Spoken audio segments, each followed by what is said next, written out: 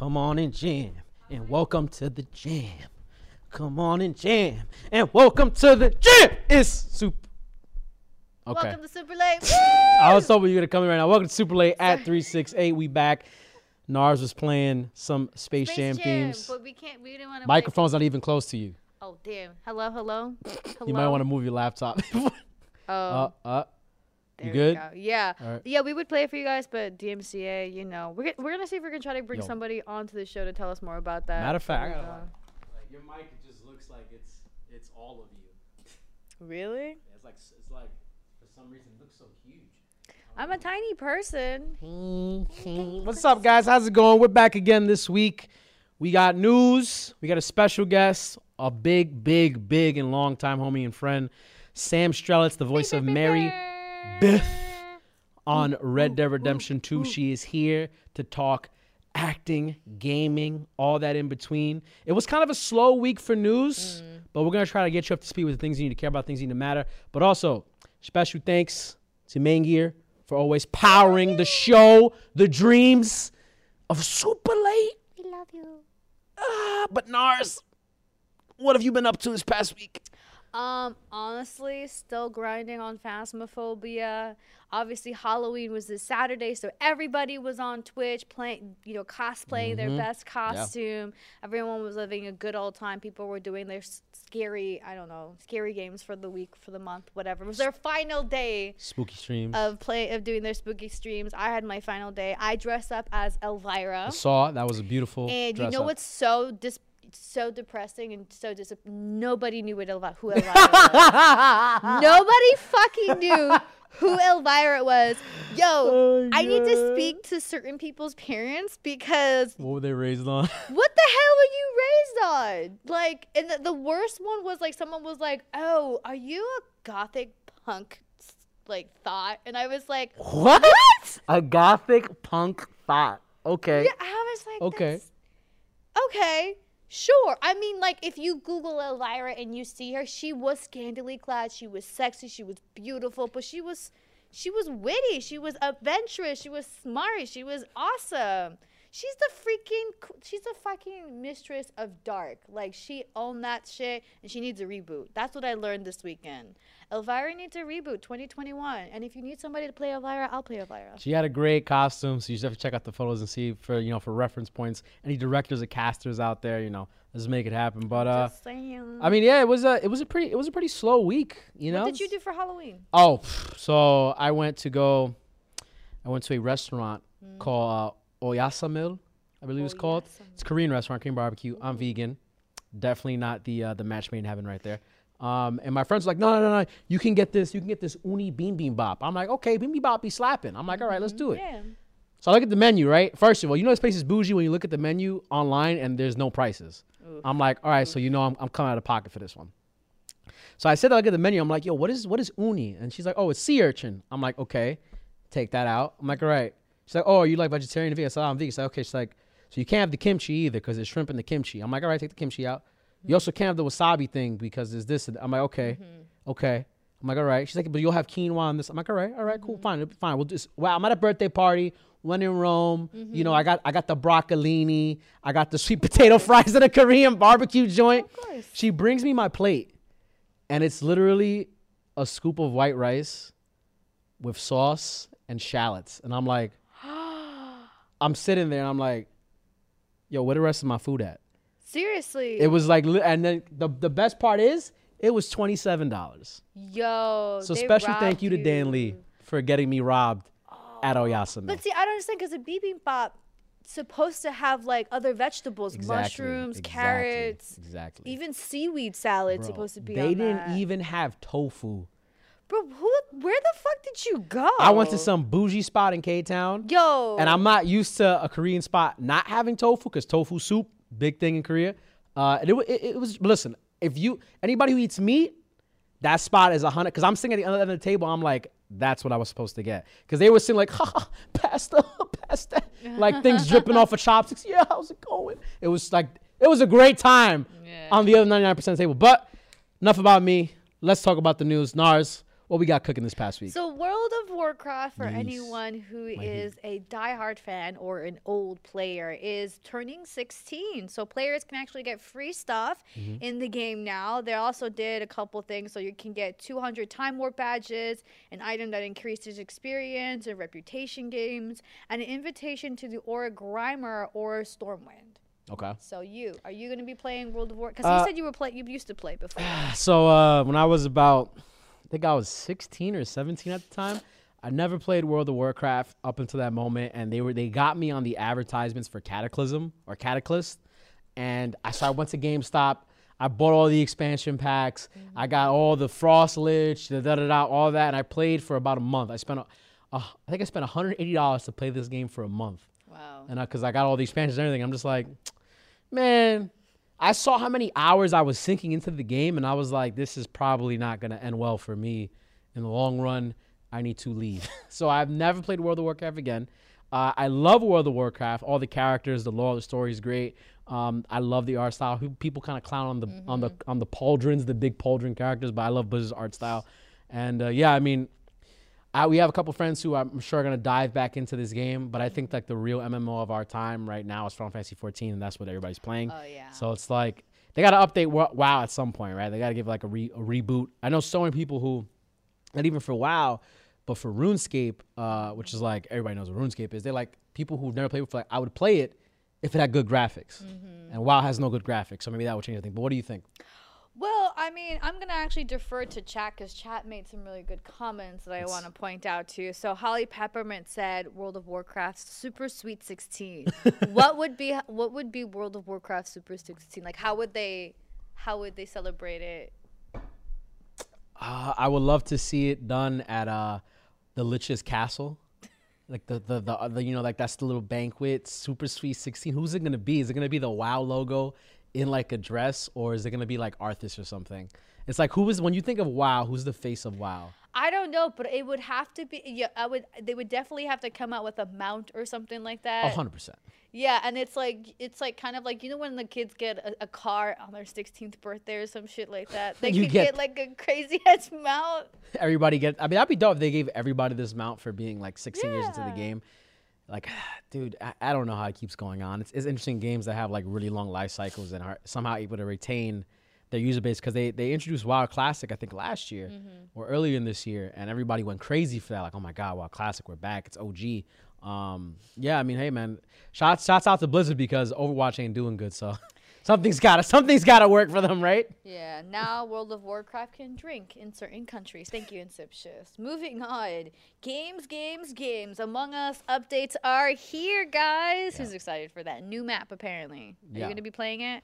I think everybody kind of has to play Among Us at some point. When I was at this birthday party, later on in the night, literally everybody pulled out their phones and started playing Among Us. Yeah. So I was just like, you kind of got to just...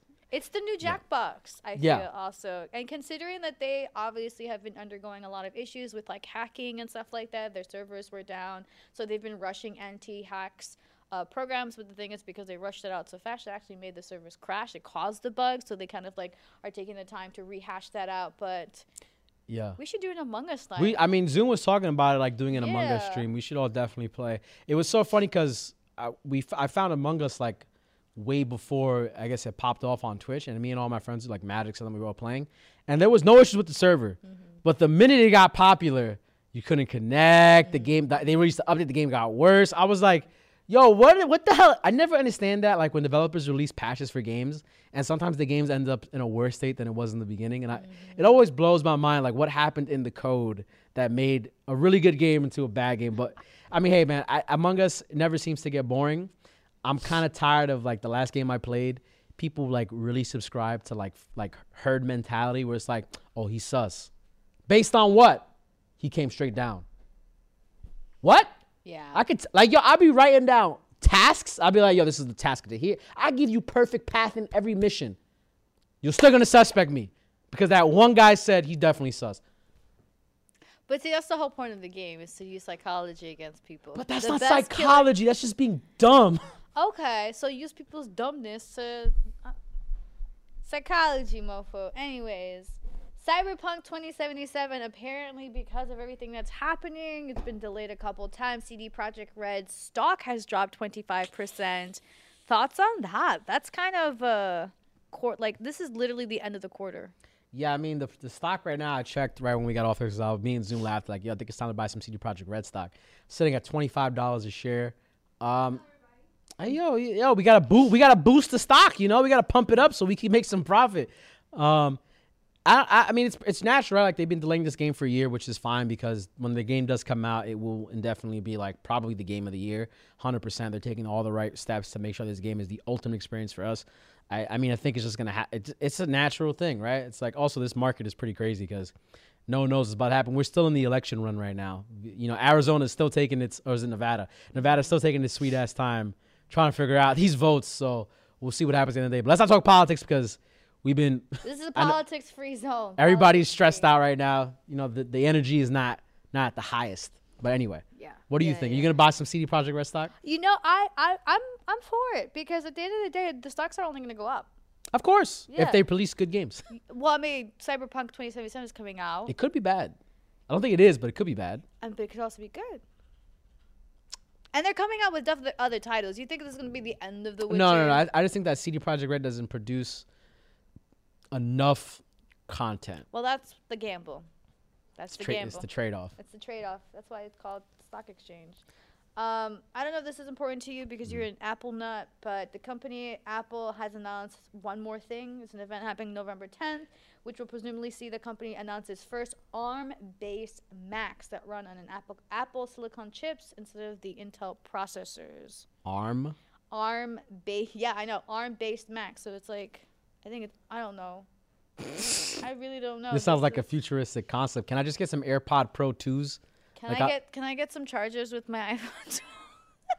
We're not gonna talk about that, man. That decision that was made. But come on, you're gonna sell an app on the new Apple device, and then you're gonna sell it without a charger or headsets. We're cutting down on waste. You know what? Nars. We're getting rid of like metric tons. How about this? Stop wasting my time. I'm gonna buy another charger anyways. She's definitely got some spice on it because she's an Android user, so we're not gonna get too into it. You don't have both, okay? All right. You've picked your side. I have both phones. With your 100x zoom, okay? Dude, does the Apple do 100x? I don't need 100x zoom. When you are on Why are you creeping? Wait, when you're on the beach and you're trying to see a whale up close, but he's all the way in the distance, then you'll need 100x zoom. Whales are adorable. Whale watching. That's why you get the new. That's why you get that. So you get the 100 times zoom on your camera.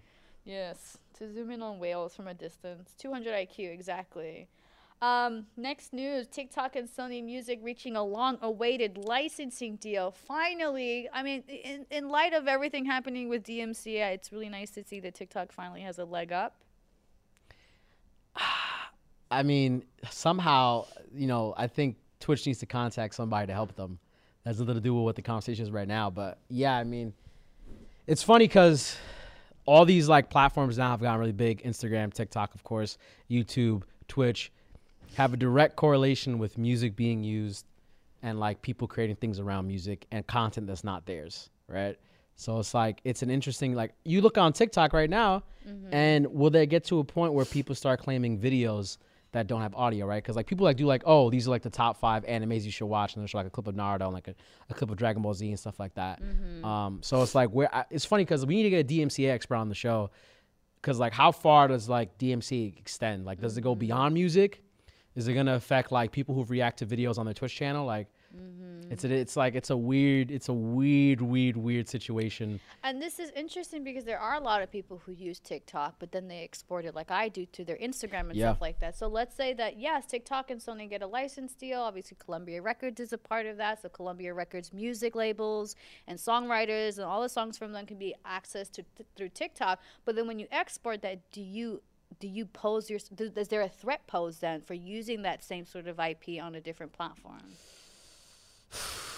I'm not going to act like I'm smart enough to give a real answer here. I can assume there would probably be somebody in some sort of court of law that would say that, yes, it is the same thing. And it kind of is, just one's name TikTok, one's name Instagram. So it's like, You can also look at Instagram has Instagram Reels, which is just Instagram TikTok. It's such a tricky situation. Yeah, we'll see more as it unfolds because at the end of the day, this is still in discussion. Yes, this is going to be coming out, but how is it going to work and what songs are yet to be announced or released? So I guess that's just something we look forward to. Yeah. So moving on, everybody can go to BlizzCon next year because BlizzCon is going online and it's free for everyone. Are you gonna come to BlizzCon with me? You know, I've always been waiting to go to BlizzCon. Same. And I we haven't. can cosplay and Oh my everything. God. Oh my god. Like, who do you want to be for BlizzCon? Like, what's gonna be your cosplay? Oh, I could go for like an elven or a druid from World of Warcraft. Oh. I'm gonna be one of the Worgans, the Worgans. werewolves guys. I mean, I wonder how it's gonna play out. Like, are they gonna do? I mean, hey, Apple did it with their press conference. It worked out with theirs, and I think they kind of set the standard for press conferences in quarantine. So, I'm sure Blizzard has enough money to figure it out. I mean, I wonder what they're gonna debut: Diablo 4 or Diablo again on the phone. What's gonna happen? Last BlizzCon wasn't good for them. I mean, I think at this point, it's just going to be an opportunity for everyone to kind of like see what Blizzard's coming out. But I feel like it's the same thing with PAX and the same thing with Comic-Con. People go to cons to be with other people. Yeah. And it's like, how do you take that experience and take it to a virtual kind of like platform? And I know that like some people have been mentioning like, hey, why don't we do like VR chats or something like that, or like Second Life kind of like cons, which I think it's a really good idea if you recreate that same sort of feeling mentality of like PAX or BlizzCon, but literally make it virtual, allow people to like make avatars and run amok in the virtual space and go to a con that way. Yeah. Damn, I don't even know if I could. Stomach that? I'm trying to think about it, and I don't even think I could enjoy it. Like I remember going to New York City Comic Con all the time when I was like 15, 16, 17. I was like, yo, this is the greatest thing ever. And then as I got like older, I was like, yo, there's too many damn people. And I was like, I'm not trying to go. So I've kind of fallen out of love with cons, and then trying to do like like cons are a lot of work. Okay, walking around a con is a sport. It's not like you gotta go through crowds. You gotta stick and move. There's BO. There's heat. Now I gotta do a virtual con. So now I gotta use. But then you don't get the BO, the heat. It's true, but it's like, how is that gonna work? And it's not gonna feel like cringy. Okay. First and foremost, have you ever tried VR chat? No. Okay, so then work. First try VR chat, and then we'll take the next. All right, step. we'll catch up with this after I go and be Uganda Knuckles for a week. Yeah. Whoever works at BlizzCon, call me. Oh my God, she's. I have ideas. We can work this out. She has ideas. I have ideas. We can make this. We can literally make this virtual. Moving on. The head of Xbox says the gaming industry needs more black leaders. The problem is that he said this back in June of 2020, but then was reached out by Kotaku about that kind of comment, in which he replied, one of the worries is you kind of get hyper-focused at a certain time and the election comes along and months go by and you almost just kind of shift. The conversation turns to something else. And I do think it's about time we come back. And I think that happens a lot. When it's a certain sort of issue that's going on, everyone is jumped to be like, yeah, Black Lives Matter. But then people kind of forget, and then things happen, and then it gets shifted. And I like how Phil Spencer is saying, yeah, we forgot. Yeah. But we want to divert back. What do you think about that? I mean, of course. I mean, that 100% needs to happen. We have to get more diversity in these companies in leadership positions. There was an article that was shared with me earlier today where I want to keep this conversation as like non-political as possible. A friend of ours shared me an article that was saying how the Trump administration had purposely got in the way of Microsoft hiring black leadership specifically. Oh, wow. Yeah, it was like I have to reread the article. Let me not say like this is the gospel, but that was the headline I saw.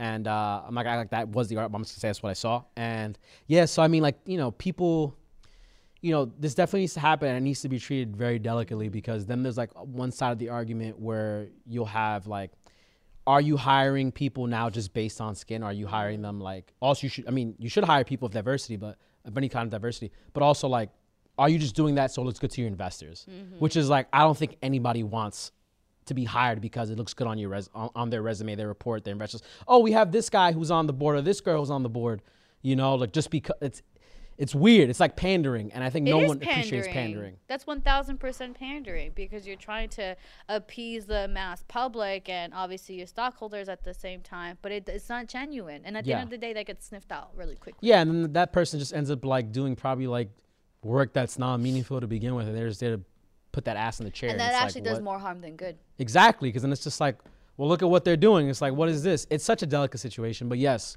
We got to get back to the conversation. It needs to be at the forefront, and it needs to happen. We need to happen now, right now. So a topic that actually came up the other day, and this is probably a little bit heartfelt, but obviously the passing of Brian Reckfel Bernstein is still really fresh and still an open wound for a lot of people. He passed away this past summer. He committed suicide, and it's interesting how Twitch has been hearing a lot of the streamers' reaction to reruns that are being played. What are your thoughts about the editors being able to do that? Do you think it's disrespectful, or do you think it's paying homage to streamers? And do you think Twitch should do more to kind of memorize content creators on Twitch? I mean, I like the sentiment that someone's gonna go and like repost videos and like keep people in the know, like, hey, this person lived and they were part of our community, they were part of our, you know, everything. I remember when Byron died, I was so mad. We went on the show, it'll happen the same day, and I went on a rant in the beginning because, you know, this was a guy who did like something that's supposed to be like celebrated and beautiful, and then he, you know, the trolls of Twitch decided to just flame this guy and his girlfriend and all that, and you know, what happened. Yeah, I think that Twitch, you know, people like Etika need to be memorialized. Like those people who were key figures in our community, who represented our community, that people loved talking about. I have friends who worked with Byron. You know, I don't know how it could be taken in bad spirit. But maybe, you know, to the families and parties involved, maybe they'd be like, hey, this is like you guys exploiting the image of someone who's gone. Maybe we get a hologram version, like how we had Coachella Tupac. Maybe that's at some point, but yeah, I think we just need to just do more memorialization. Was it Jeff Keighley or something, or I forgot? So was it like somebody from the Video Game Awards who talking about memorializing people at their show? Yeah, so Jeff Keighley has been doing these live streams every Sunday. People can kind of tune in and ask him questions. And so one person asked him, you know, is there going to be a way to memorialize people who have passed away in the gaming industry at the Game Awards? And he had never thought about that before until someone spoke, and everyone in chat was like, yeah. And obviously people remember Etika, people remember obviously Byron, but there are a lot of other people that just go missing. You know, Bianca Devins is not necessarily a big, you know, name in the gaming industry, but she was a streamer. She was a Twitch streamer, and she was brutally murdered. And I think some of the time we forget about the realness of being a Twitch streamer, being a content creator, and sometimes that needs to be spotlighted so people can see the humanistic aspects of these people. Mental illness is not judgmental. It can affect anybody. It affected Kate Spade. It affected Robin Williams. And I think it's super important that we treat this delicately, considering that people are taking advantage of being anonymous on Twitch, but then not necessarily realizing that there are people that are the streamers that are on Twitch are putting their heart out there. Yeah. They're being vulnerable. And for there to not be, it's kind of like saying, if the overseers of a platform won't delegate the rules of etiquette, how can anyone hope to make a change? How can anyone hope to be and aspire to be a better person on the platform if Twitch isn't setting the rules for that? And I think this step is going towards making that effort to ensure that anybody that has passed away, regardless of what it is, but considering that he committed suicide, it's telling to everyone that, listen, if you need help, there is a place for you. And, you know, we're still working on the community, but Twitch can be one of those places you can seek help. And I love that. And I just want to see Twitch do more. Yeah, in regards to the award ceremonies and stuff like that, I think they can definitely incorporate things how, like the WWE, for example, they've had like the Andre the Giant Royal Rumble. There's also like the Michael Jackson Vanguard Award. Like there's definitely things that could be made in honor of these people. Like this is the Etika Award for like X, Y, and Z, or this is like the Byron Showdown for this and that, or like because Byron was heading his own indie studio for making an indie game. Like there's so many things we can do to just like pay homage, and yeah, let's make it happen, Jeff. Put it in the world. Yes, please. Let's do this. And guys, just be nice to Twitch streamers. I mean, if you see someone being toxic, please, by all means, jump in that and teach someone a lesson. Moving on, still within Twitch, though, Twitch is going to be running a PSA for anyone that has an ad blocker on the site. And no one is happy. Why are you laughing? Because for you know, it's like, I'm wearing purple right now, so clearly I'm kind of like I'm a sold out person to Twitch. Keep going. I'm sorry, I just had to laugh a little bit. It's such a was that the whole thing? I mean, I can go on, but Keep I going, think that's. yeah. I mean, I think that's pretty. I mean, it goes on to say that ads are important for Twitch, which is true. That's how they make some of their revenue to be able to pay content creators. Okay, what? Speak, Gabe. I'm building emphasis. Okay, I'll keep going then. So ad blockers keep websites ads free, but that obviously is affecting Twitch's bottom line. So Twitch now has this PSA that if you have an ad blocker like uBlock, it actually breaks the update or whatever. It actually stops it. So then it actually interferes. So you can't block it anymore. You have to run it. Yeah, I think I think that I remember when someone told me about this. It was like every 10 minutes it's gonna play to just like make you to turn your ad blocker off or something like that. I mean, yeah, no, I mean you kind of have to side with the company on this one, even though you want to be like, yeah, you know, forget you guys, you know, we're the little guys, you know. I think Twitch's ad system is kind of annoying, especially how they can just like throw an ad in anywhere, and like when someone comes to your channel, you know, and like you only have like 20 seconds to really grab them, right? Like 20 seconds to a minute to grab that person. If the first experience they get coming to a channel is like 2 words in an ad, it hurts the streamer. You know, there needs to be a more intelligent ad system that happens, and you should have ads that are played for people who are continuously watching in the stream instead of just saying, you join a stream? Here's an ad about Tostinos. Here's an ad about this. And it's like, you know, weird Twitch ads. I don't have an ad blocker. Some people look at me like, why don't you have an ad blocker? I'm like, because you know, like I watch a lot of YouTube versus Twitch. You know, the creators I watch, like, you know, that is some sort of their revenue. And I don't want to like take away from their pockets. Like they're dying out here doing work for us and like putting out content that we want to watch. You know, you should support that. And if you don't support that, then what's wrong with you? Like, Yeah. It's like really like, I mean, unless you're talking about like maybe like Pokimane or somebody like that who makes like a ton of money off of, you know, her donations, which all changed. Well, speaking of that, which is another thing that's really Yeah. hilarious. So apparently, this is another news headline. Pokimane wants Twitch fans to stop giving her so much giving money. She made the cap amount of donation $5. You cannot donate more than $5 to Pokimane. Yeah, there's going to now. be someone though who's going to just like And you know what she spam said? You know what she said? $5. If people asked if they could submit more than $5, you know what she said? She said, why don't you take that money and give it to other streamers who may need it more? This is a slow clap. It's a slow clap right now. I mean, hey, it's crazy because on top of that, her doing that move, PewDiePie, I believe today, announced he's no longer taking donations entirely. I mean, it's like, you know, these creators, you know, PewDiePie and Pokemon are like, they make a lot of money. Like, they don't need the money. It's nice that they get the money, and they're more than happy to take the money. But I think now that they're in the position that they're in, they're like, hey, you know, I'm good. I don't need you to have to give me all this. Give this to other people you watch. Yeah. Which, you know, these are people who are like subject to like, they get crazy donations. Like Pokemon's gotten like $100s, $1,000s, $5,000. But she doesn't necessarily need it. Like, Yeah, she doesn't solicit it. Yeah, which is funny because people are like, oh, this is a stunt. You're just doing this because you're trying to, It's a good stunt then. I don't give a fuck. Yeah. I mean, at the end of the day, if she's forcing you to pay less and you're like, I want to pay more, then she's kind of winning. At the end of the day, she doesn't lose. But it's a Yeah. great thing that I feel is it's gonna change the way we interact with Twitch in terms of the donation side of things. And hats off to you. You know, first person doing it. You got PewDiePie behind it. I wonder who's gonna be next. I love it. Just start rating people who are small. I don't know. Anyways, last news. I didn't see this, and I just see this in the run of show. But Baby Shark Dance chomps out Despacito as the most viewed YouTube video. Did you see this? Yo, I'm gonna tell you right now, Baby Shark at a certain hour of the day slaps. Okay. I remember one time I was working at an outdoor market and I saw a guy in his Tesla and he's literally windows up blasting Baby Shark. I can hear it. And he is smoking in his car. Oh and my it's like an God. autopilot. He's just like, he goes, Baby Shark. I said, this is a person living in their prime right now. Baby Shark is the shit. All right. And you know, it better because though it's a song for babies.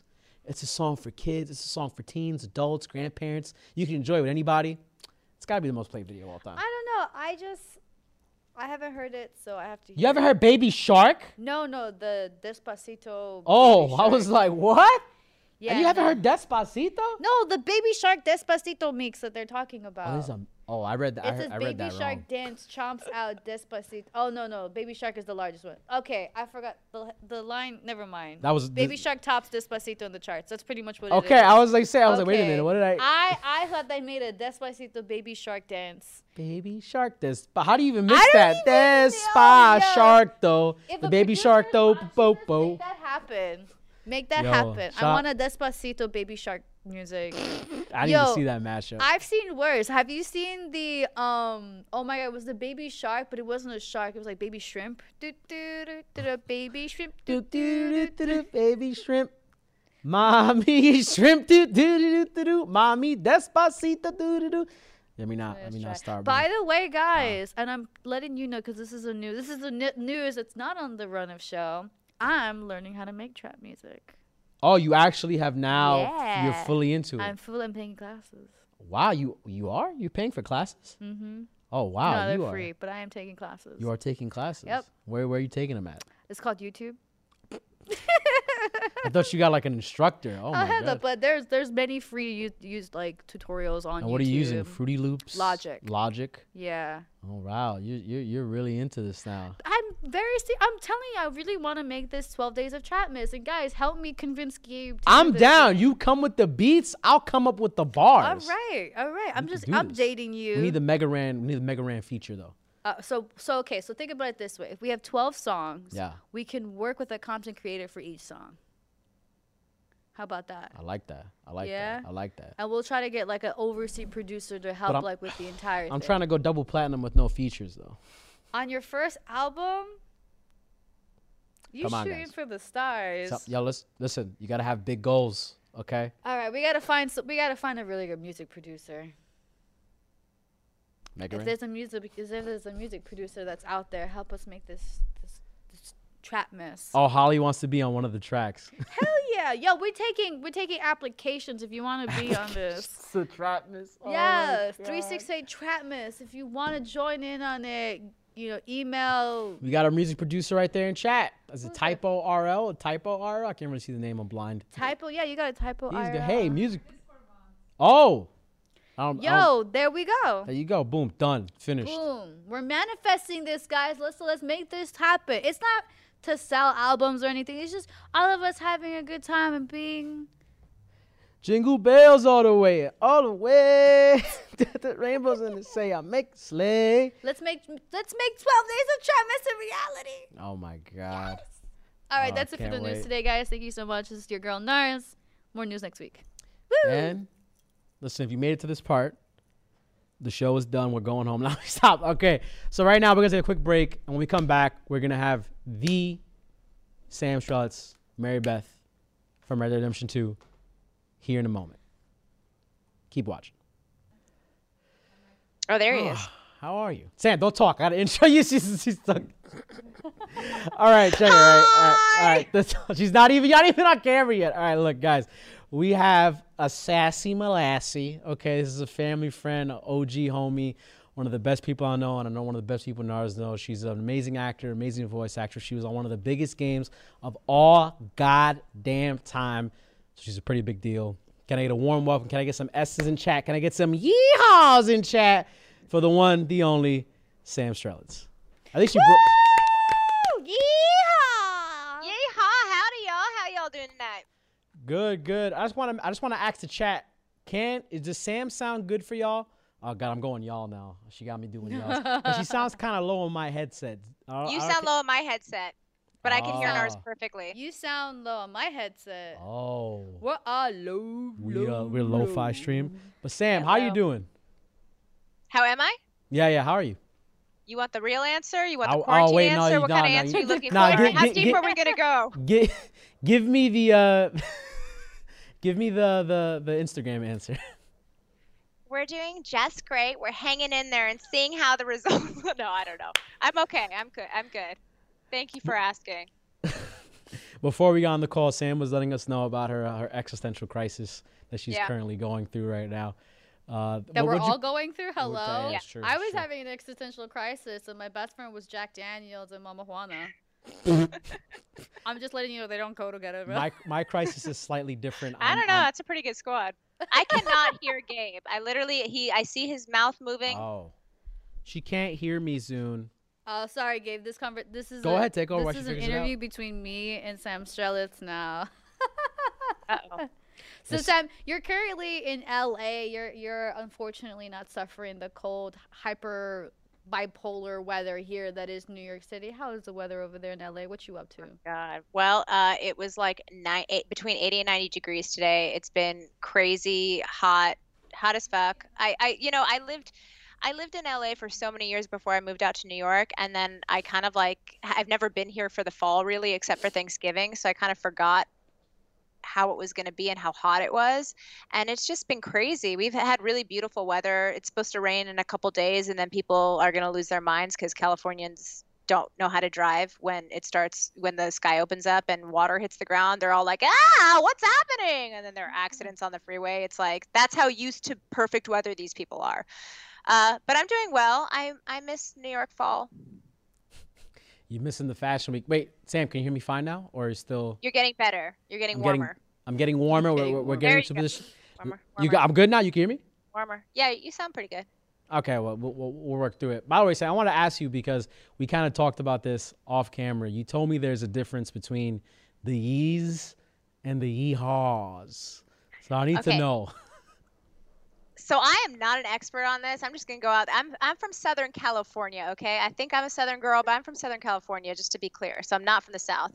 But I heard because I'm addicted to TikTok and I get all of my information via that platform now, that there is a difference between yee yee and yeehaw, and it's a whole different culture in the South. If you're a yeehawer, you're like, you got your button down, you got your slacks, you got your designer cowboy boots and your hat and all that. You're going to like the nice rodeo.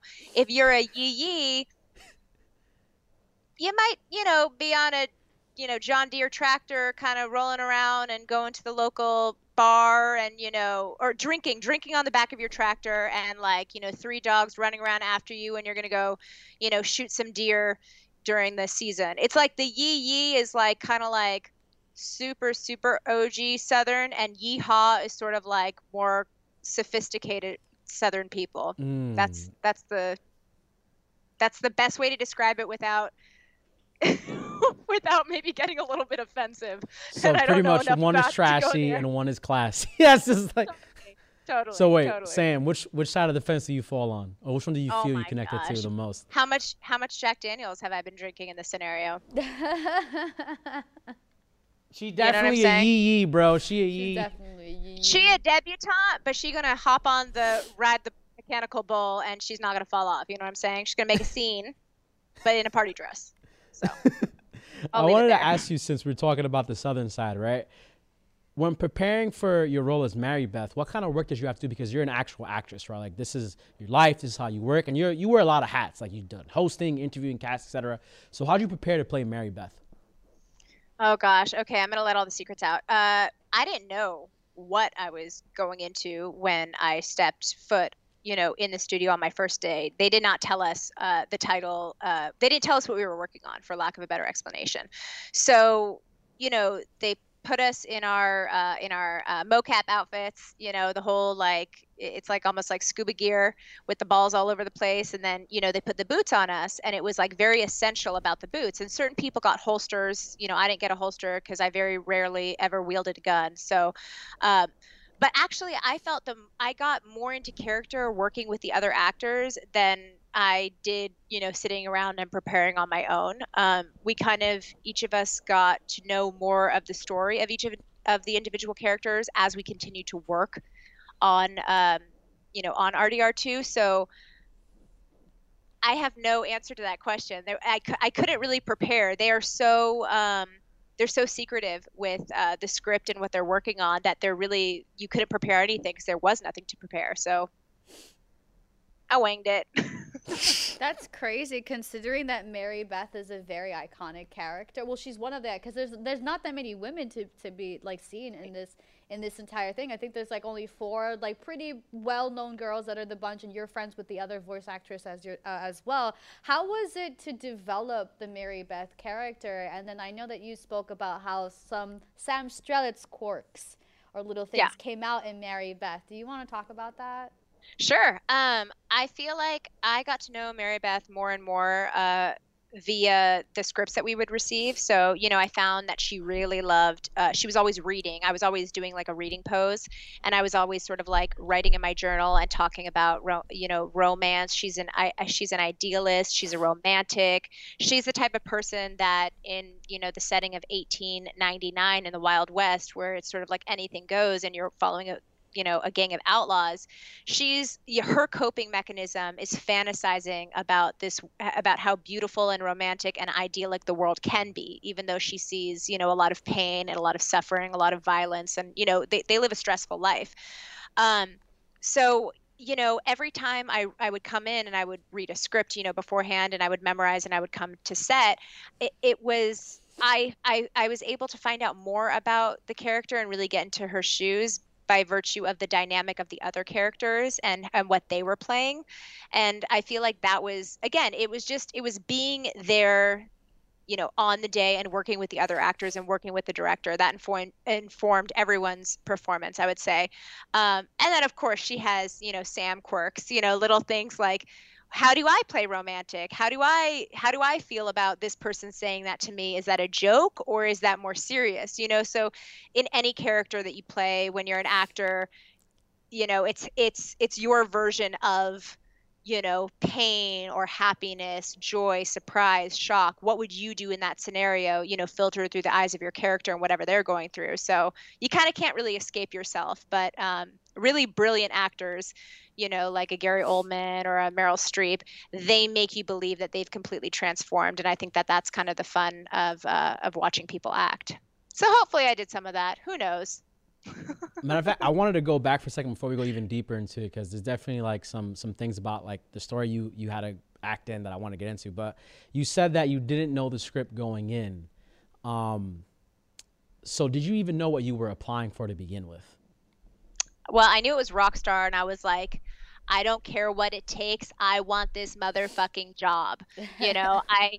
I've said this a bunch, but I've always sort of dated gamers, and I've kind of been the person sitting on the couch, or sitting, or them at the desk, me watching behind, sitting on, the bed, being like, all right, do you want something to drink? Should we go do this or that? And I've always kind of been, while they squat up, I've sort of been like a passive audience member, and so I saw, I had an ex who played Red Dead all the time and was really, excited about, games that were coming out that Rockstar had been producing. And so I knew the name, and I knew, Naughty Dog, and I knew certain things. I wasn't really a gamer except when I was really little, but I had an idea of how big the project was going to be if Rockstar was involved.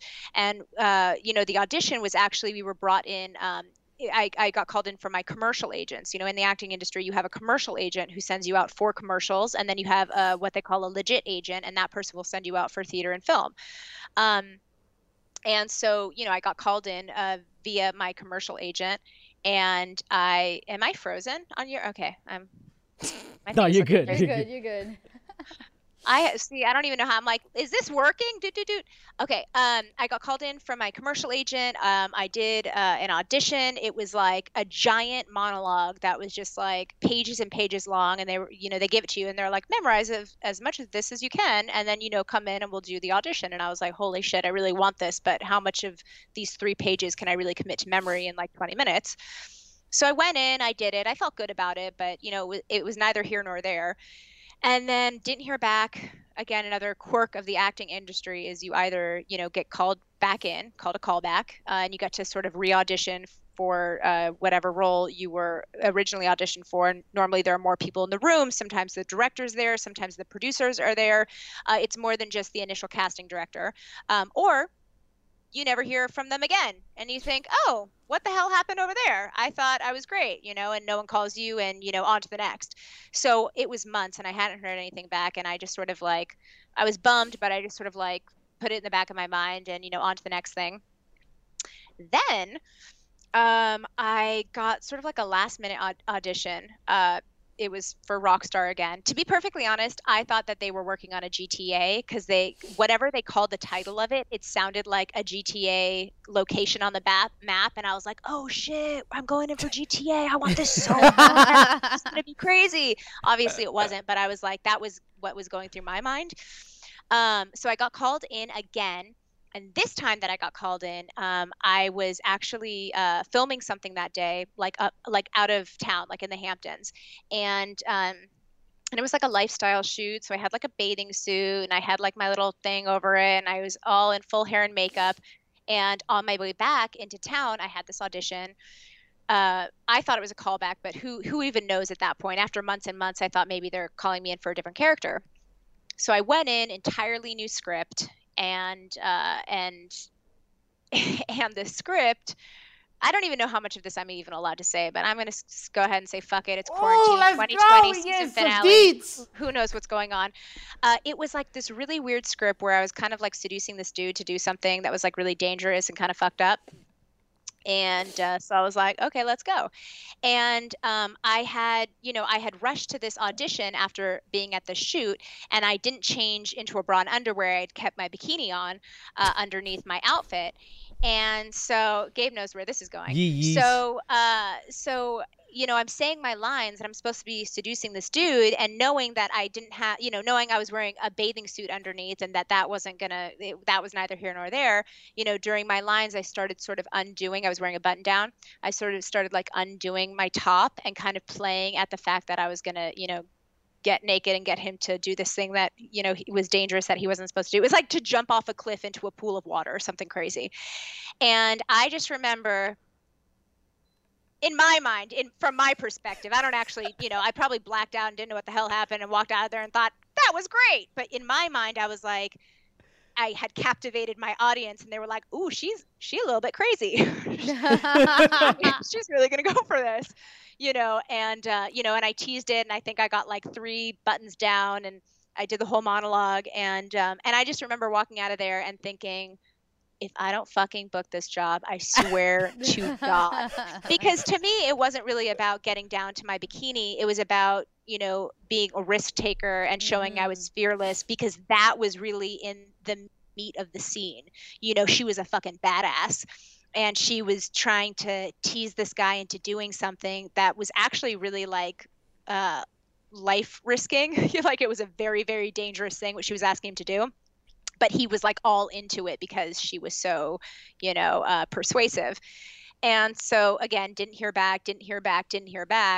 And then I got the call from my agents that I was on hold. And in the acting industry, when you're on hold, that means that they want to see your availability for some dates.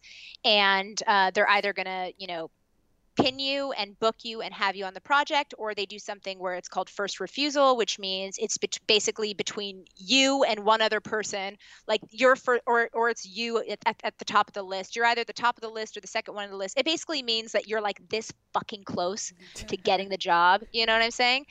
And so we kind of it was at that point where I was on hold, and then I was on first refusal, and then I was like, holy fucking shit, I'm going to get this job. And then I booked the gig, and I was so nervous my first day. Everyone was so nice. They were amazing. They're like a family over there. They've been shooting for about a year when I got on. I want to say a year and a half, because I was on it for 3.5 years, and I think it shot for 5. And they're like a little family, and I'm like the noob, and I'm like walking around like, oh shit, don't fuck up, Sam, like you want to keep this job. I don't know how many days they want you for this, but just like get through this and keep going. And it's intimidating because it's motion capture and you have no idea what to expect, and there's nothing to prepare you for it unless you've done it before. And after that, and then after that, it's even more crazy because you're not allowed to talk about the project. You're not allowed to tell anyone you booked the project. You're not allowed to tell anyone that it's Rockstar. You're not allowed to tell anyone. I kept my fucking mouth shut for 3.5 years, and that's the most excruciating part, because the cast is so cool. The project is so amazing. It's so fun to go in there and do that kind of work, and literally you're not even allowed to. You can't really peep about it because they're not about that. They're all about the gamer experience and having, you know, the people playing the game figure out how it goes without any sort of like teasers from the outside world of like, you know, when you watch a movie trailer and you're like, oh, cool. So now I know the whole movie Yeah. and this person dies in this scene and you're just like, that was a fucking bummer. Like Rockstar is the exact opposite. They want you to be so involved as you play because you're completely, you know, because everything is a surprise, that they don't want anything to kind of ruin that for the gamers, which I think is pretty fucking cool. But, you know, for me, it really sucked because it's probably the best job I've had to date, you know. Womp womp. Feel sorry for me. I mean, but you did get to work with a lot of actors, a lot of voice actors, one in particular, Roger Clark, who plays the voice of Arthur Morgan. You were talking to me about like your kind of like off-camera relationship with him. Not that there was anything that sparked, but it was very homey. Like, I feel like that's something incredibly uplifting considering that the voice acting community is very small. Yeah, the voiceover community is really small, and the motion capture community is even more small. And like I said, you know, it's one of those things where you have no idea what to expect unless you've done it, and very few people have really done it on a consistent, you know, level. And Roger Clark is one of the most incredible people ever of all time. He's an absolute sweetheart. He's smart. He's funny. He's just a dream to work with. The whole cast was, to be perfectly honest. And dude, Roger and I palled around at the last E3 ever to be experienced on Earth, you know, last year. And he's just the best guy. He's like the coolest person. He's I can't you know, give him more accolades. He's just amazing. Everyone's amazing. Someone just walked through the screen. Who is that? That's Sam. He's taking BTS. Taking some behind the scenes shots. I wanted to ask you because so were you working on this project before you met us at the Mixer studio? Because you said you were working on it for 3.5 years. Yeah. It was a really happy accident that I fell into, you know, hosting esports at Mixer. I actually responded to a casting call on my own. I submitted on my own for this casting call that I saw on this kind of like platform for creatives. I was like, that sounds cool. And I had done one other hosting gig, and I was like, I don't know, I can do this. I feel pretty confident, you know, not shutting up for 4.5 hours in front of an audience. That sounds good to me. And so I submitted, you know, as you do in acting, with your resume and like a little blurb about you and your picture and all that stuff. And I got called in by JW. Good old J-Dubs. Jawan got pissed at me, actually, because on Cheddar I was like, and then JW hired me after my audition, after my interview. And Jawan was like, girl, what did you just say? Who hired you? Oh, I was shit. like, JW hired. He's like, oh, snap. He's like, no. He's like, no. I hired you. I was the showrunner. And I was like, oh, duh. Like, basically, JW was the casting director, like interviewing me and seeing if I could hack it. And then he passed me along when you know, it's like you pass level 1, you get to level 2. If you make it past level 2, you get to level 3. And level 3 is being a regular at Mixer NYC Studio. Yeah. Y'all know what I'm talking about. Yeah. So, yeah, that was completely synergistic and random that I ended up doing any esports hosting, but I was still filming Red Dead when I got that gig. Oh my God. And that was even crazier because I was like, oh, all these people, you know, they're so cool. I've never really hung out with streamers before, but I really like them. You know, as I said, I've not streamers, but gamers. So I knew, you know, their adjacent friends, but this is like a whole other, you know, kind of community. You guys, I mean, you guys are so fucking cool and so professional. I mean, I listened to the whole beginning of Super Late tonight, and you know, there's just so much going on in this industry, and it's just incredible. It really blows my mind, and it touches so many sort of like pop culture things, which is really amazing. And so I could not have ever expected to have been, you know, a host and to meet people like you guys and Zune, you know, who is, see, now I'm going to say that she does something and you guys are going to correct me, but is she producing this? What's going on? She is. Yeah, she is. Okay, cool. Awesome. See, got that one right. Yeah, I mean, everyone is like so smart and such a go-getter, and it was just an incredible gift to kind of like fall into this, so to speak. And yeah, I was still doing RDR2 and I couldn't talk about it. And you know, I'm again, like, because I'm not really a gamer, I was like, will you accept me? Because I'm going to be here with a microphone interviewing you and, you know, talking about gameplay and like watching, you know, as it all unfolds and sort of coming up with questions that I have that, you know, that are interesting to me. But, you know,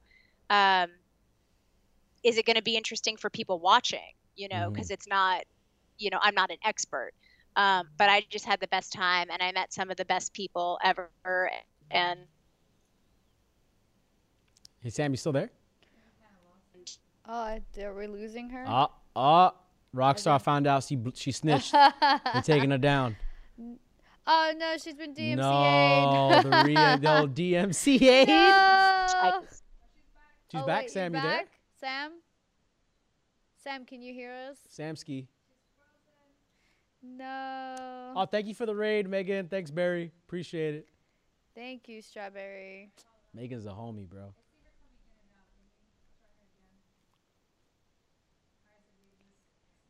Okay, so we're gonna like fill for time here. All right, Sam, she's in the middle of nowhere in like a bunk. She's back. Is there she we go. back? Oh, with the Sam. hydration check.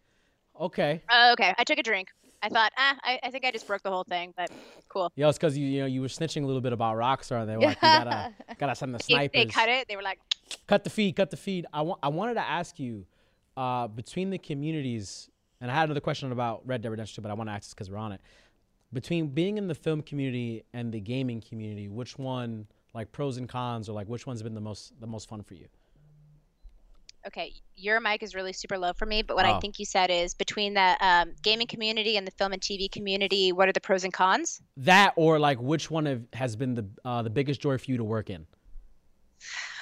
So when I got into acting, I always wanted to do TV and film. Like that was like the goal, right? TV, film, and I was in New York at the time. Really good fucking theater. Like theater was my entryway into acting. The reason why I wanted to act, like literally blood, sweat, and tears into theater. That was the ultimate goal. Was Broadway originally when I thought I was going to do musical theater, and then as I started seeing really getting really inspired by films I was watching growing up, and as you get older, people start recommending movies, and you're like, oh my god. No, that's what I want to do. And then TV starts getting better and you're like, holy shit, that's what I want to do. I had always expected that I was going to go that route when it came to acting. But the cool thing about gaming and mocap and being in a video game and knowing streamers and doing hosting was really that it all came as a surprise to me. Like I was surprised about how much I enjoyed it. And I was really vocal about, Mixer became a consistent gig for me. I was there, a couple times a month to do the streams and everything and the tournaments. And before Mixer, I was in a little bit of a depression. Like, when you're an artist, it's hard, because it's always like you get really excited to do a project and then you do the project and then the project's over. Yeah.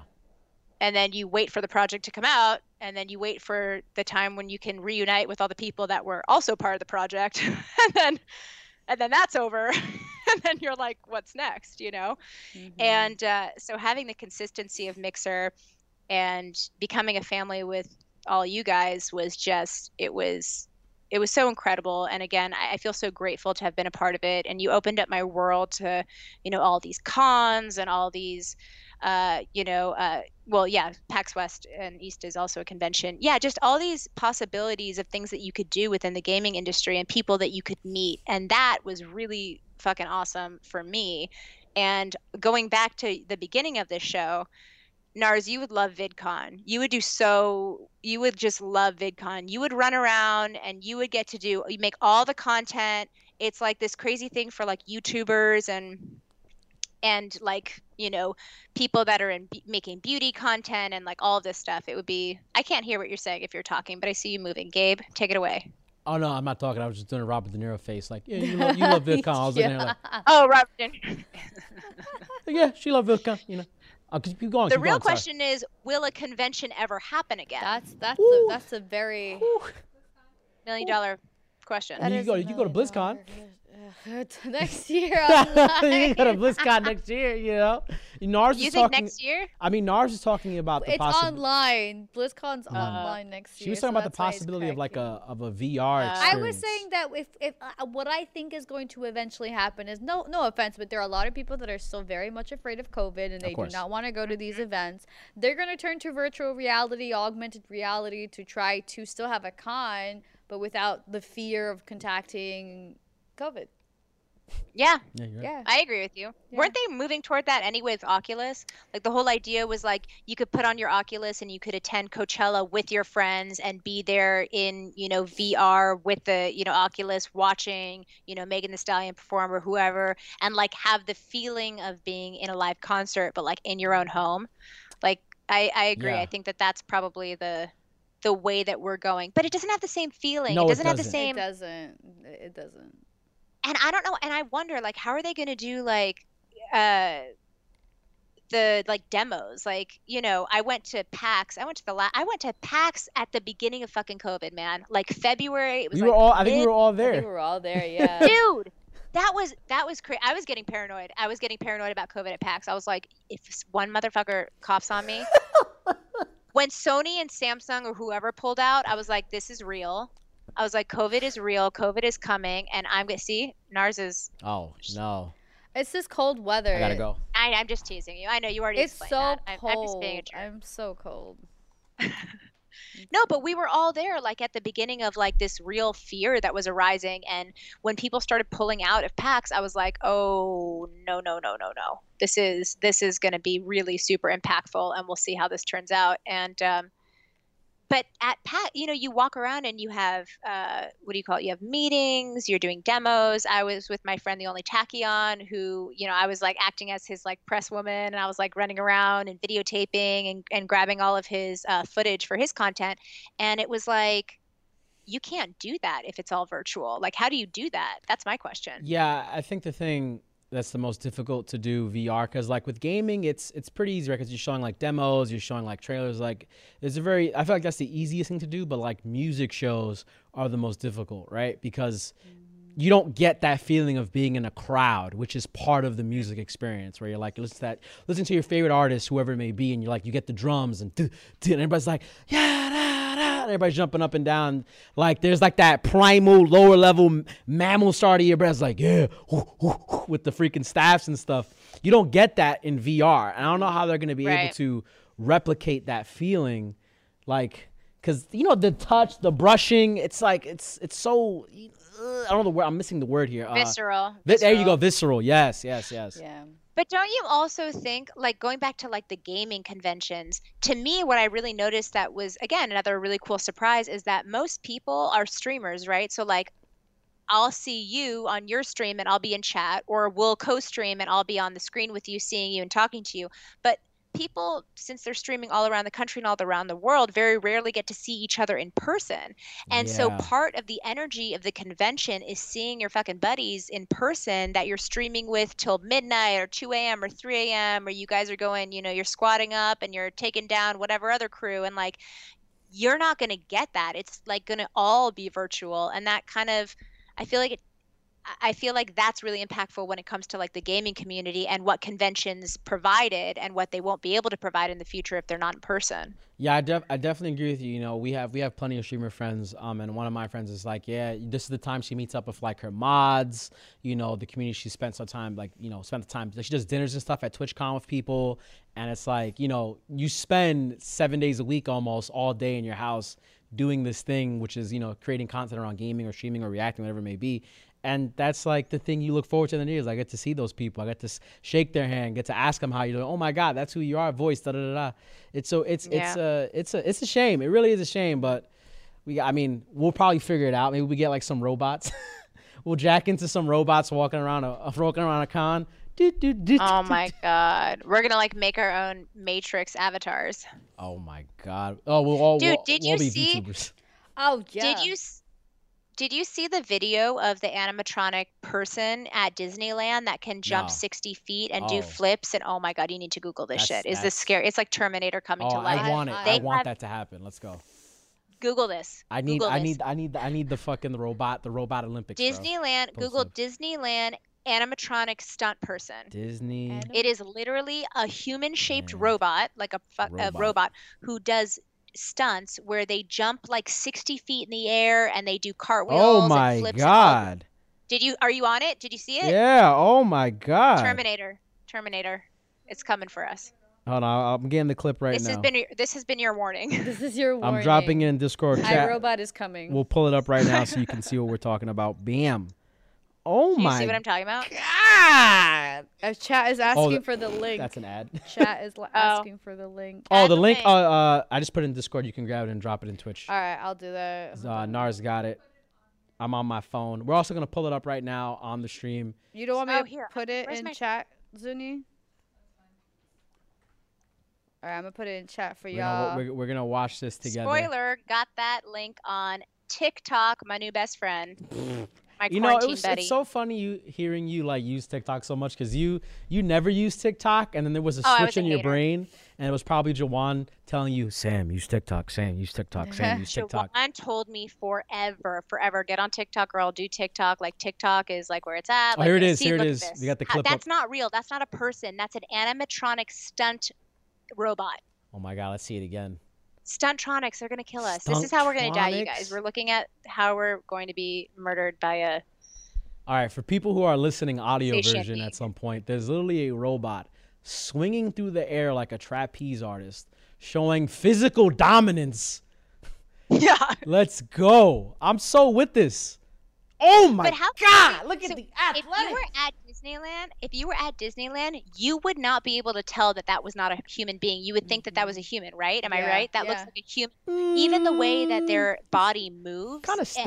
and it's like it's crazy. It's like it's too real. It's You know, a you- humanoid. you It know, looks the- humanoid. The Right? robot flipped perfectly, and I think the beauty is Oh, it is beautiful. Yeah. I think the beauty here that will maybe tell the difference Can is I like just say go ahead. the thighs? The and thighs, you're cheeks looking at the on robot that cheeks, bro? Robot.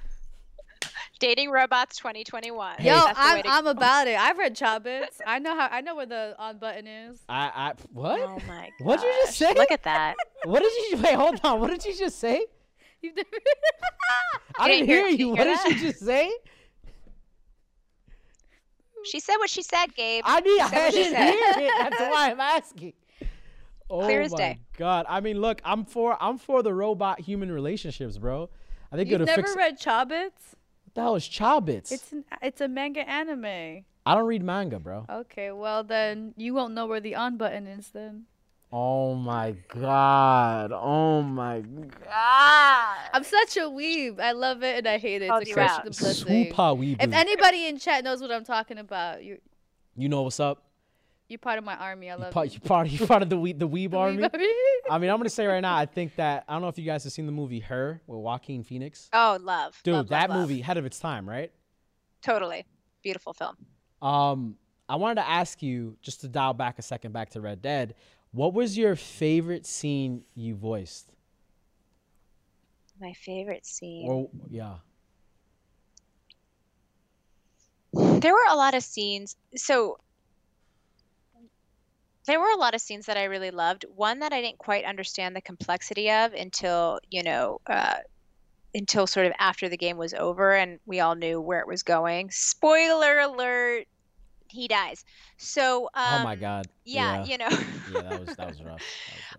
before I knew where it was going, Mary Beth has this really beautiful scene when Arthur first kind of gets sick and he's on a downturn and he approaches her and he says, that he's sick and she's like, well, you're gonna be all right. And he's like, no, I don't think I am. And she tells him that, she's like, I'm really sorry, to hear that. And she's like, and he basically says to her, like, am I a good person? If I do bad things, kind of, paraphrasing it.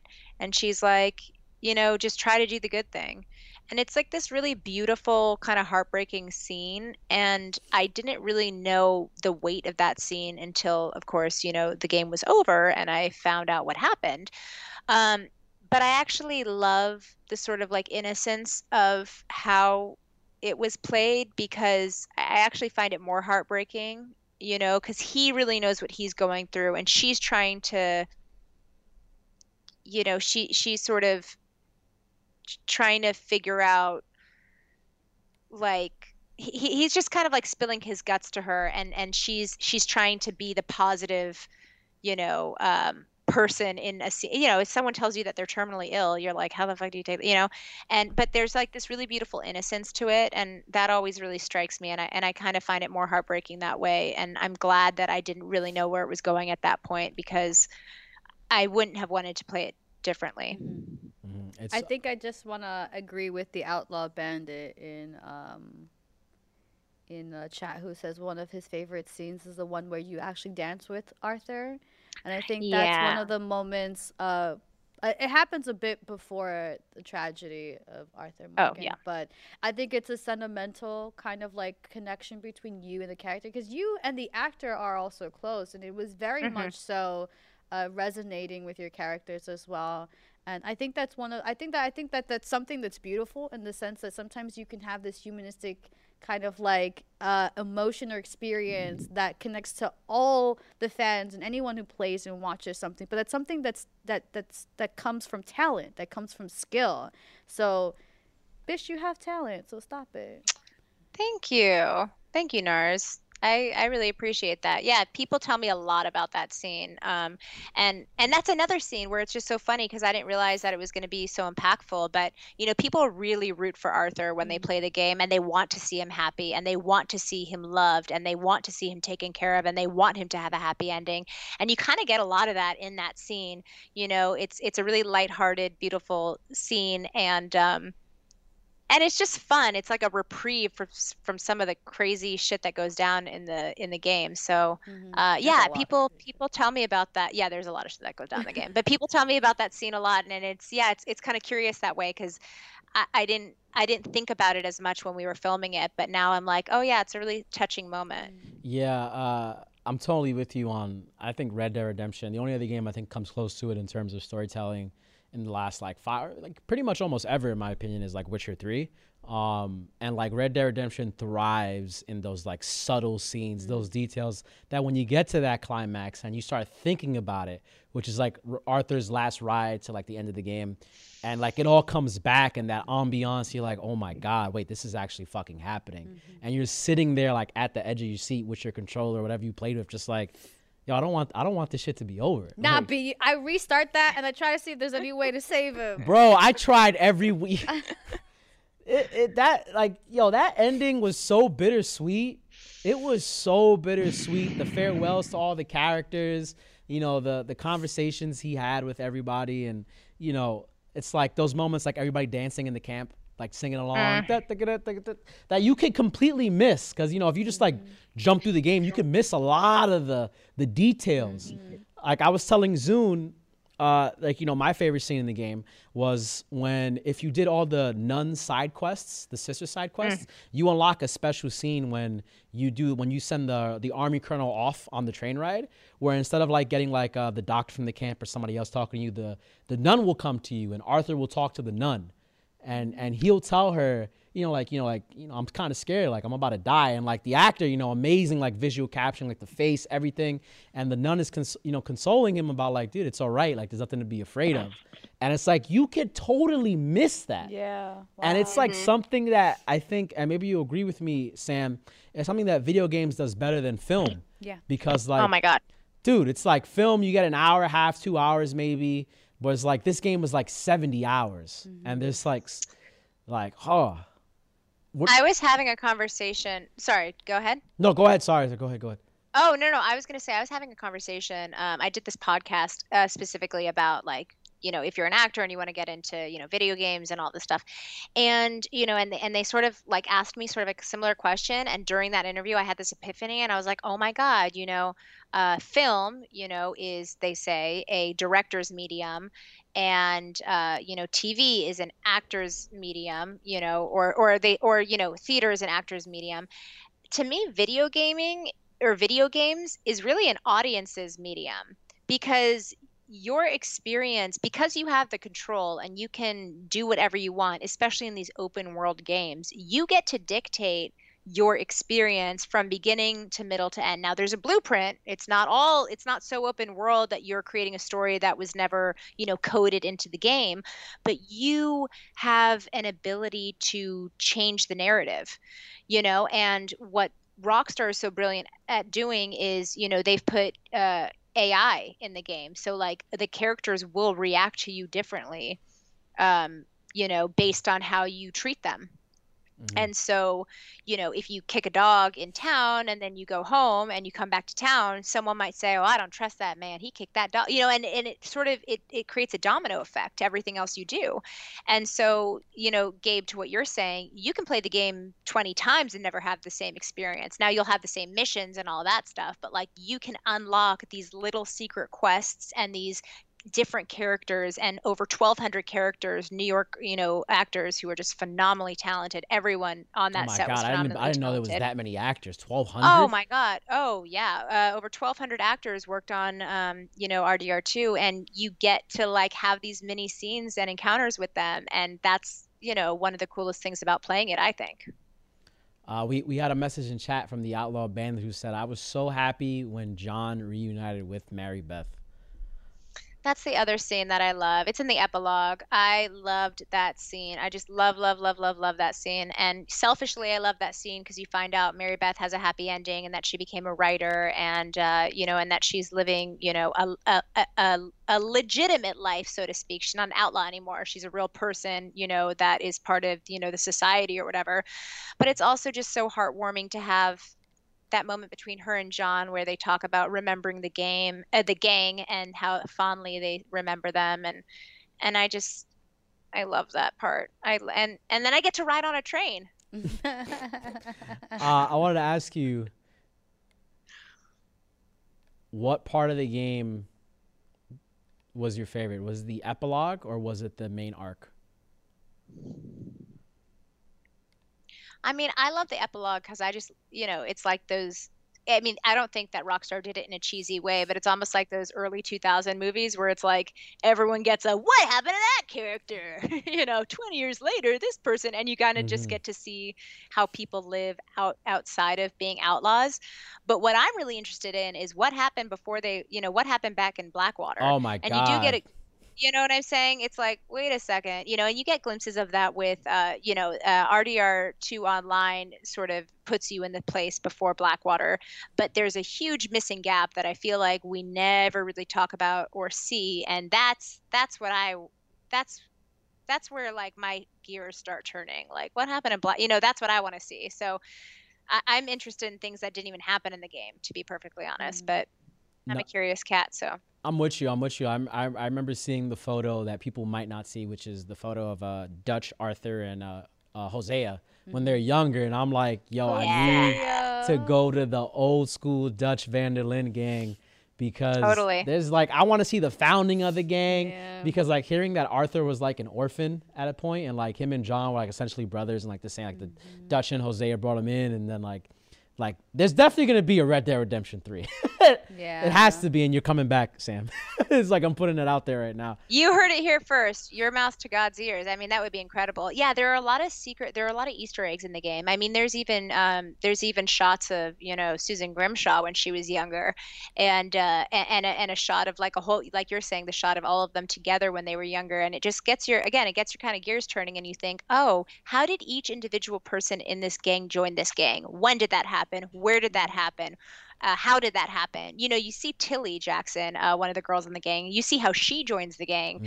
She's kind of saved, from, she's kind of running around with this other gang, the Foreman brothers, and she kind of escapes their clutches and she gets adopted into the gang. Same with Sadie Adler. You see her. They sort of come upon her and they don't really rescue her because she's a feisty bitch, but she becomes an outlaw with them too. And they sort of create a family, but there are a lot of characters that we don't really know. We have, inclinations of how that happened, but we really don't know how they joined the gang. And again, I'm interested in that. That's something that I wonder about. And so spend a lot of sleepless nights. I wonder about Lenny. Oh my God. Right? Right? Like what? How did Lenny? I love Lenny. Lenny's my favorite character behind Mary Beth, obviously. But Lenny's my favorite character. Do you know that part where you can save Lenny? It's a part you can save Lenny. Yeah, I think there is. No, When he he's still drunk? dies. No. Is he supposed to die? Yeah, he dies. Like, But like you Yeah. can't save him. no, you can't. No, there's no way to There's save no way him, to save yeah. anybody. They all It's a just bummer. they all take no matter how many But times. Nars, you're right. It's like where did Lenny, like how did they come across Lenny? How did they come across Charles? Like how'd they like it's like Yeah. Give There's us so answers, much Rock. story there that like I feel like is necessary to love these characters. I mean, I love them already, but to love them more, give me that option. I'll pay $69.99 for it. Actually, you know what? I'm kind of against the $70 price points in games, but if there was a Red Dead Redemption 3, I would You would do I it. would pay the $70 because I know I'm getting more than my money's worth Exactly. in that game. Yeah, I'm not gonna lie. They were really generous with us when the game came out. They sent us all the people in the gang. They sent us this giant care package with just like all the fun, crazy merch. You know, like Red Dead 2 Zippo lighters and like just crazy like Red Dead 2 stuff. My favorite thing, they sent us each like a custom Pendleton blanket, Oh my like God. a Red Dead 2 so custom cool. Pendleton. It's so boss. I'm like this. I'm gonna like snuggle up next to the fire and feel like I'm in camp and have a good cry when I miss all the gang and they gave us the game. So I didn't have to buy it, so I didn't, my pockets didn't hurt from that, but I feel you on that. Games are really fucking expensive. What's up with that? It's like, dude, it's $70, $100 is so much. Last question for me, because it's getting pretty late in New York, and that's when people get stabbed. It's getting super late. What are your recommendations for anybody who wants to get into the film or gaming industry as an actor?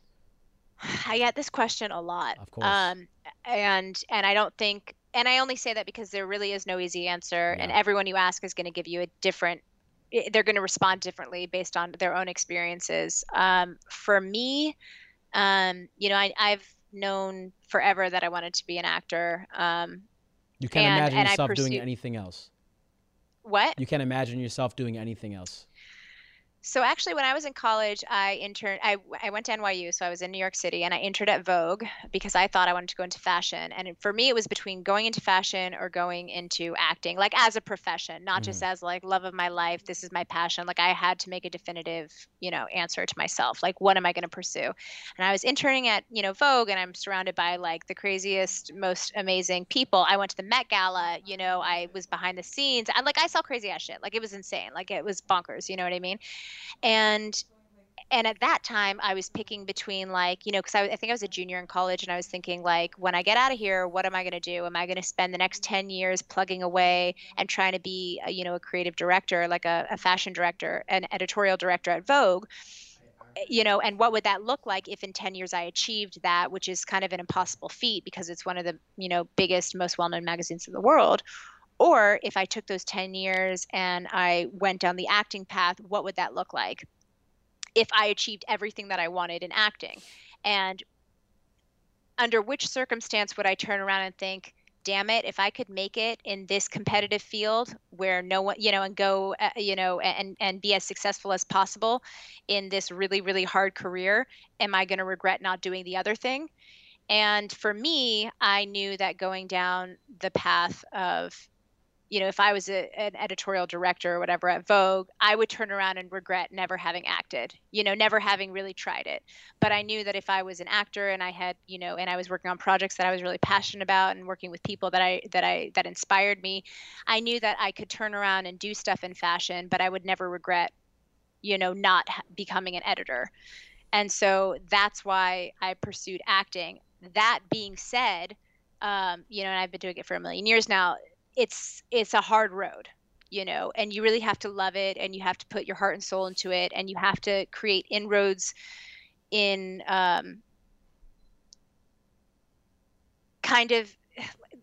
Here's the thing. There are so many different things in acting. Like I said before, you could be, theater, you could focus on TV and film, you could focus on, there are people who are just commercial actors and they make bank and they love it and they have fun and that's enough for them, To me, you need to figure out what you really love about acting, what really feeds you, and then you need to build a community around that. The same that you would do in gaming. You need to find your people that you want to work with and collaborate with, that inspire you and that motivate you and that keep you going, and you need to build from there. So, if I had never acted before and I was talking, or if I was talking to someone who had never acted before and they said that they were interested in it, I would tell them to take a class and see if they really loved it, then, and then, build relationships with the other people in that class, and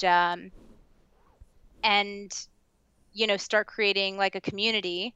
And truth be told, for the most part, you can't really do anything in the business without having representation. So that's a whole other conversation, but it's a rabbit hole. It's a rabbit hole, and it's like anything else. You got to become undeniably good at it, so that you don't give people the opportunity to say no to you, because they really can't when you walk in the door. And I could go on and on and on. I don't know. I don't know how great the advice I give is about acting, because I just think it's so subjective to the person giving you, they're giving it through their experience. And my experience has been so bizarre that I don't really know what the path is. So then, sorry, guys. No, it's good. It's good. It's good. So then I think that a place we can leave it off on is wow, my brain is not working because I need to take a piss. What is left that you want to achieve in acting? Oh, okay. Ooh. You heard What? me? I said, what is left that you want to achieve in acting?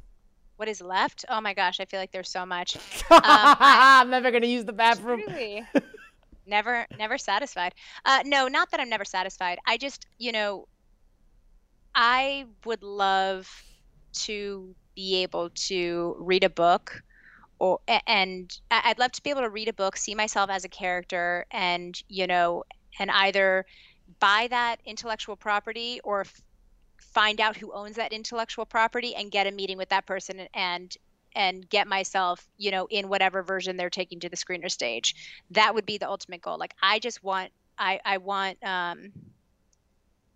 not that I want creative control, but I would like to be able to have more choices. As an actor, it seems really glamorous that you get to do these really cool projects that people care about. But the fact of the matter is, mostly it's auditioning for things that you don't really care about and waiting for people to say yes, and then when they say yes, you're like, okay, cool. So I did this thing, but I did it because it was a job, but not because I really care deeply about it in any way.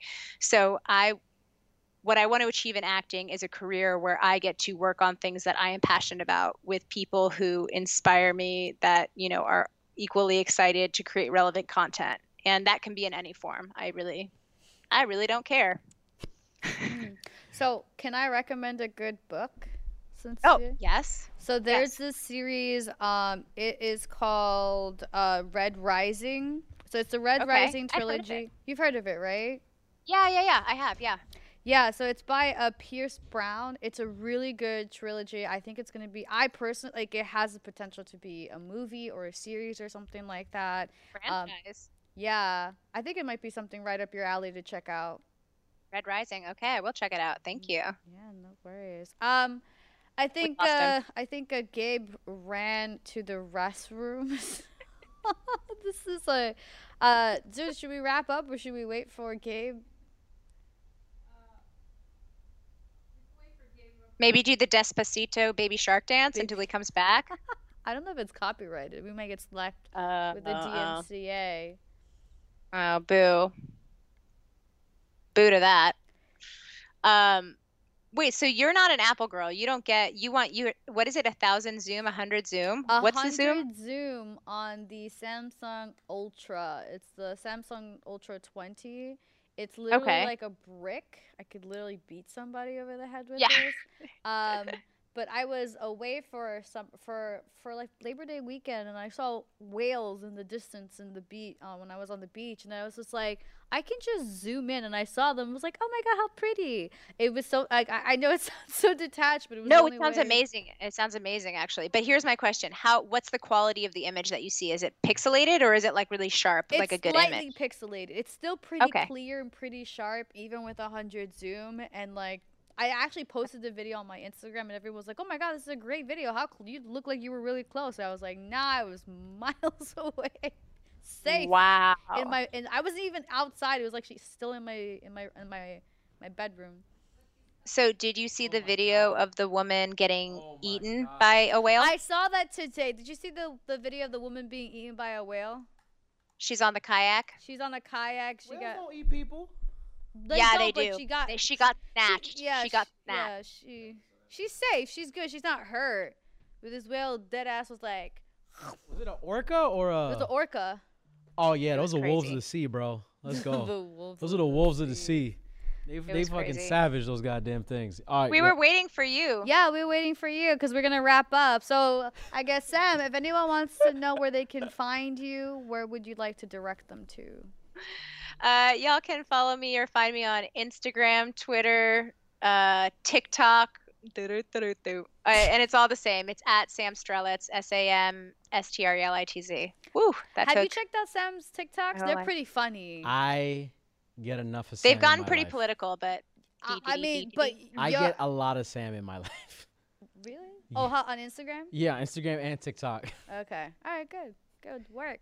I'm all up to date on what's going on in the Strelitz verse. All right. Yeah. The That's what's up. The Strelitz verse. The Strelitz universe. You judge Strelitz you verse. judge him. You judge him. She's like Strelitz verse. Oh, okay, that's what we're calling it. That's what Yeah. we're calling it. All right. We want to wrap up. Of course, Nars is giving me the cue like, hurry the fuck up. Let's get this done. Anyway, thank you so much, Sam, for coming out. You've been amazing. I appreciate the time you spent with us. We kind of, we bonded over Red Dead. It was a beautiful thank you moment. guys for having me. I hope to have you back again in the future when you're on Red Dead Redemption 3. Oh, Okay. Putting it out there again, second time. But you can catch us every Thursday, 10 p.m. Eastern Time at twitch.tv/368NYC. We are Superlab368. I am Gabe. This is Nars. We're doing the Fusion Pow. And I'm going home. Yay! Ah, Fusion Pow. I love it. Besties forever.